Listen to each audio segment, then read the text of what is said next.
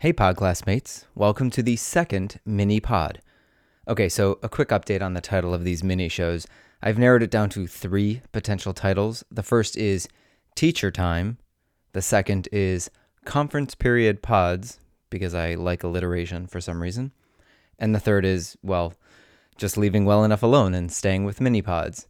I'll put something up later this week on my Instagram story where you can vote on your favorite title. We've got a lot of ground to cover in today's show, so let's get started. But first, a quick fake commercial break. Today's episode is brought to you by True False Questions. True False Questions, because nothing says, I've learned something, like semantic bullshit.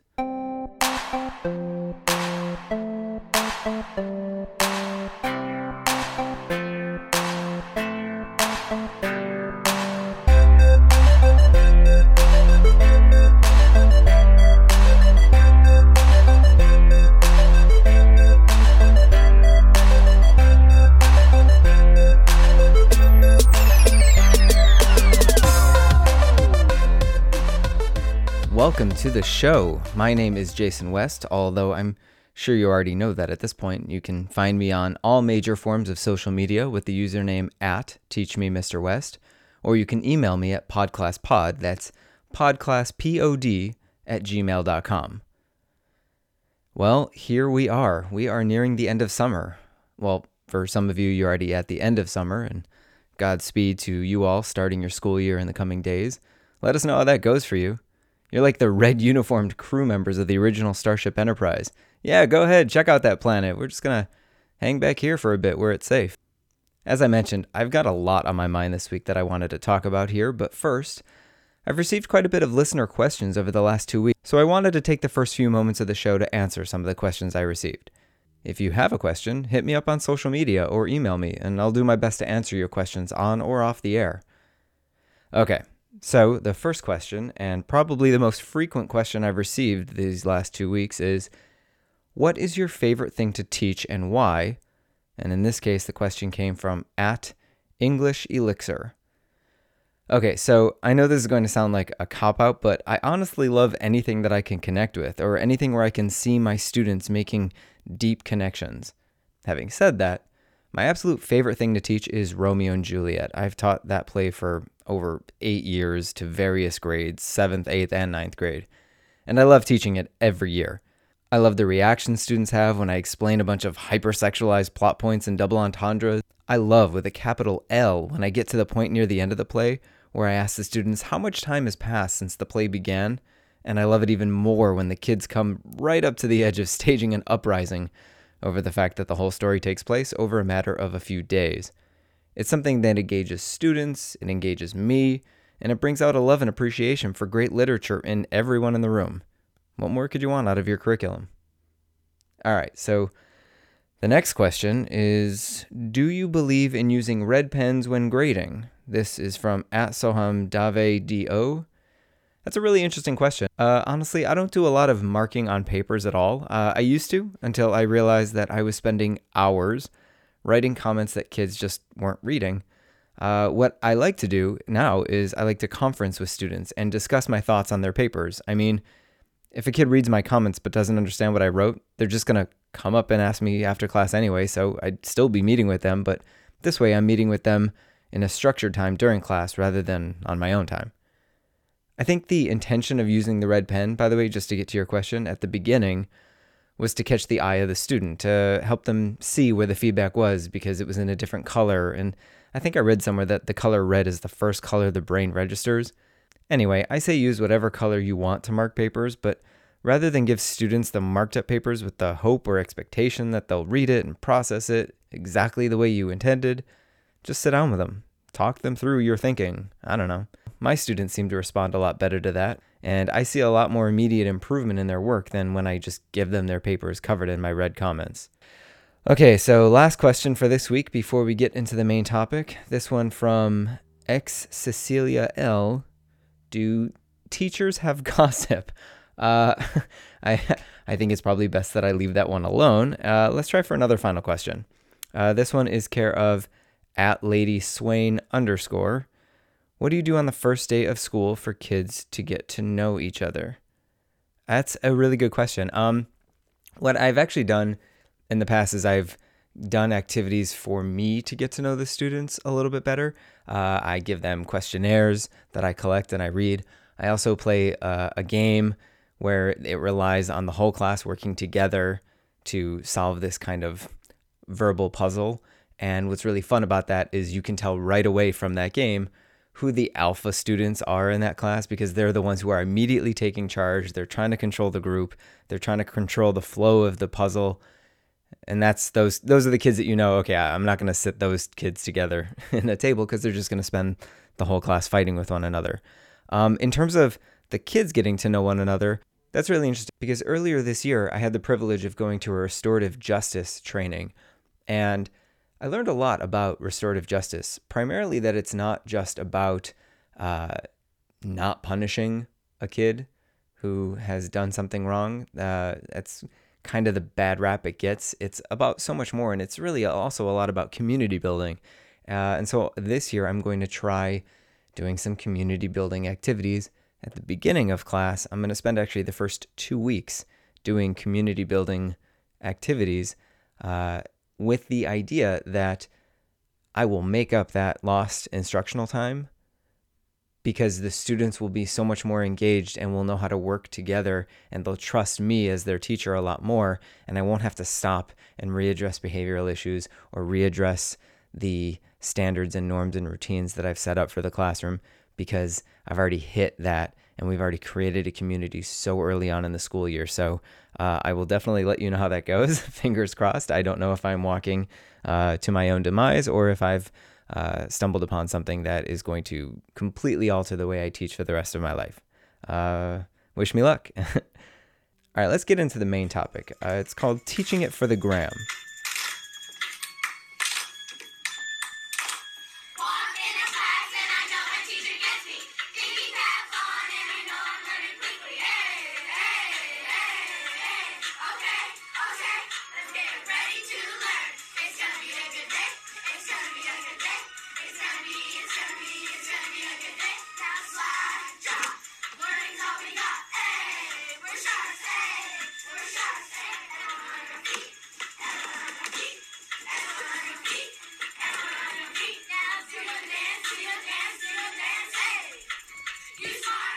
What you're hearing here is a clip that is making its way around the internet. In this clip, a teacher is standing on student desks and leading her students in a choreographed song and dance. The kids are roughly 4th grade. I have a huge problem with this clip. Now, I want to start by saying that I don't know this teacher. I'm going to go ahead and assume good intentions on her part, and I'm also going to assume that her students love her and that she's an excellent teacher. Still, I have a problem with this clip. Actually, I have a lot of problems with this clip, and I'm not the only one. I've spoken to a few peers about this. One teacher said they were uncomfortable with the level of cultural appropriation on display here.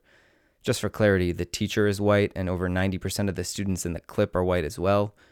I also spoke with the principal, who noted the time commitment given for learning a new song and dance. He said, "If this were my school, those kids better not fail a single damn thing all year." And to his point, this teacher has a social media account with no fewer than 20 different song and dance routines with her students. So what's my problem? This video and the thousands of others like it, not just from this teacher, are doing what I like to call teaching it for the gram. We are in an era where more people die per year from trying to take selfies than they do from shark attacks. This, of course, has prompted Steven Spielberg to make his next summer blockbuster, Duckface. Duckface. You'll never use a selfie stick again. And as dumb as that is, we are equally in the midst of an era in education where quality teaching is seen as something that needs to have the same qualities as something that goes viral. Teachers are filming stunts or gimmicks, or they are merely mimicking something they've already seen on the internet, just for the sake of going viral. Don't believe me? Do a YouTube search for Teacher Special Handshake. Now, as someone who uses social media all the time to talk about my teaching practices, I'm not going to sit here on my high horse and pretend I've never showed off a bit on social media. But I mean, if I'm being totally honest, I only post photos about food my students give me as a way to encourage other students to bring me food. And what can I say? I'm both fat and shameless. But what you often find in these viral or quasi-viral clips is fun for the sake of fun and not for the sake of learning, or using teaching strategies for the sole purpose of showcasing teaching strategies. and not because they were useful or necessary for that lesson. So why are teachers doing this? Well, I'm not exactly sure. Maybe it's for fame and notoriety. Maybe it's from immense pride that they have in their work. Or maybe it's for more subscribers on social media. Or maybe it's because, consciously or not, every one of these viral-chasing teachers wants to be, or thinks they are, Ron Clark. And that's a dangerous goal. For those of you who don't know, Ron Clark was the Disney Teacher of the Year in 2000. He was the first man chosen to be one of Oprah Winfrey's phenomenal men, and they even made a movie about him in 2006 starring Chandler Bing. After his quick rocket to the stratosphere in education, 7 years later, Ron Clark founded the Ron Clark Academy. He's also written numerous books, been featured on every major news outlet, and has visited with sitting presidents and other heads of state. So why is it so bad that so many people want to be him? Well, the thing is, and I say this with great humility and respect for all the quality teachers out there, but Ron Clark is a straw man. He is the Wizard of Oz. There is no there. Now, I don't mean Ron Clark, the person, is all of those things. I'm sure he's a fine person. He clearly loves what he does, and his students love him right back. But the idea, the concept of Ron Clark being the model for excellence in education is a complete fallacy. See, Ron Clark rose in popularity because of his out-of-the-box teaching strategies. Primarily, he was famous for singing and dancing and generally performing his way through every one of his classes. He's like the Anne Hathaway of education. We get it, you were a theater kid in high school. Clark famously recorded hours of lessons for his sub to show his classes when he was out sick with pneumonia, for fear that his students wouldn't receive his special brand of instruction, which he called edutaining. Now, I'm not someone who takes myself very seriously. In fact, I have deep archives of social media posts, blog posts, and, well, now podcasts to show just how dumb I really think I am. But I take my role as a teacher very seriously, and that's my biggest problem with this model. I think it's important to be able to reach students on their level without pandering to them. I believe that I'm an educator and not a court jester. But most importantly, I believe that I should be the least important person in a room full of learners. Ron Clark has made a career out of being the most important person in his classroom. When Clark was out sick, he knew his classroom was doomed to fail unless he filmed himself giving his lessons. So what does that mean? Well, it means that Ron Clark's teaching strategies weren't the key to his success. It was Ron Clark himself that allowed for his success. It's like the Mission Impossible franchise. We don't go to see those movies for the plot. We go to see the special effects that hold Tom Cruise's face together. Speaking of old things barely held together, I want to quickly note that one of the secretly insidious aspects of the Ron Clark model is that it works under the assumption that all good teaching is rooted in the minds and bodies of young teachers who have the ability to jump on a table and dance for their students. Ageism is a real thing in education. I know principals that treat the hiring process like they were the casting director for The Bachelor. Sorry, Brenda, but if you remember the Clinton years, then you are too old for love. These principals won't even interview a candidate if they graduated high school before 2003, because in their minds, young, vibrant, and moldable teachers are the future of education. And while you can absolutely be a bad teacher because you've allowed yourself to become spiritually old and complacent, there are many, many excellent teachers who are near or already at the age of Dumbledore. Pretending to be Ron Clark is not a guarantee for success, and it's, frankly, an untenable assumption that many in education are now making. Take a look at his Ron Clark Academy in Atlanta, Georgia. According to an article written in the Atlanta Journal-Constitution, the RCA spends more than twice the amount of money per student than the average Georgia public school. Not only that, but the school needs to raise around $2 million of its $4 million a year budget just to keep its doors open. And so far, they've managed to do this through corporate sponsorship and donations, through holding RCA professional development seminars, and by selling Ron Clark merchandise. Even still, to make things more affordable, Clark himself takes a meager salary of about $15,000 a year, which he makes up for through his book deals and speaking tours. You know, like all highly effective teachers do. I say all of this not to hate on the efforts of Ron Clark. Again, I think what he does is great. It clearly works for him, and he's clearly good for kids. But his teaching is an unsustainable model. Without Ron Clark, without that secret sauce of his physical presence, my guess is that the Ron Clark Academy wouldn't last very long. And that is why I have a problem with this video. We can't all be Ron Clark. We shouldn't even try. And my hope is that, To everyone listening to this. Okay, fine. To the 3 people still listening to this.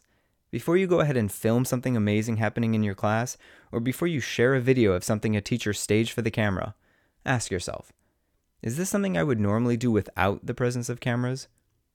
Or am I just teaching it for the gram? That's our show. If you have any thoughts on today's episode, please feel free to hit me up on social media. Again, I can be found at @TeachMeMrWest on Facebook, Instagram, and Twitter. You can also email me your thoughts and questions to podclasspod, that's podclasspod@gmail.com. I hope you come back next week for my interview with educator Jacob Roeder. I'm not going to tell you what makes this interview so special. You'll just have to listen next week to find out, but trust me, it's a good interview, and you're not going to want to miss it. Well, that's all for this week. Podcast dismissed.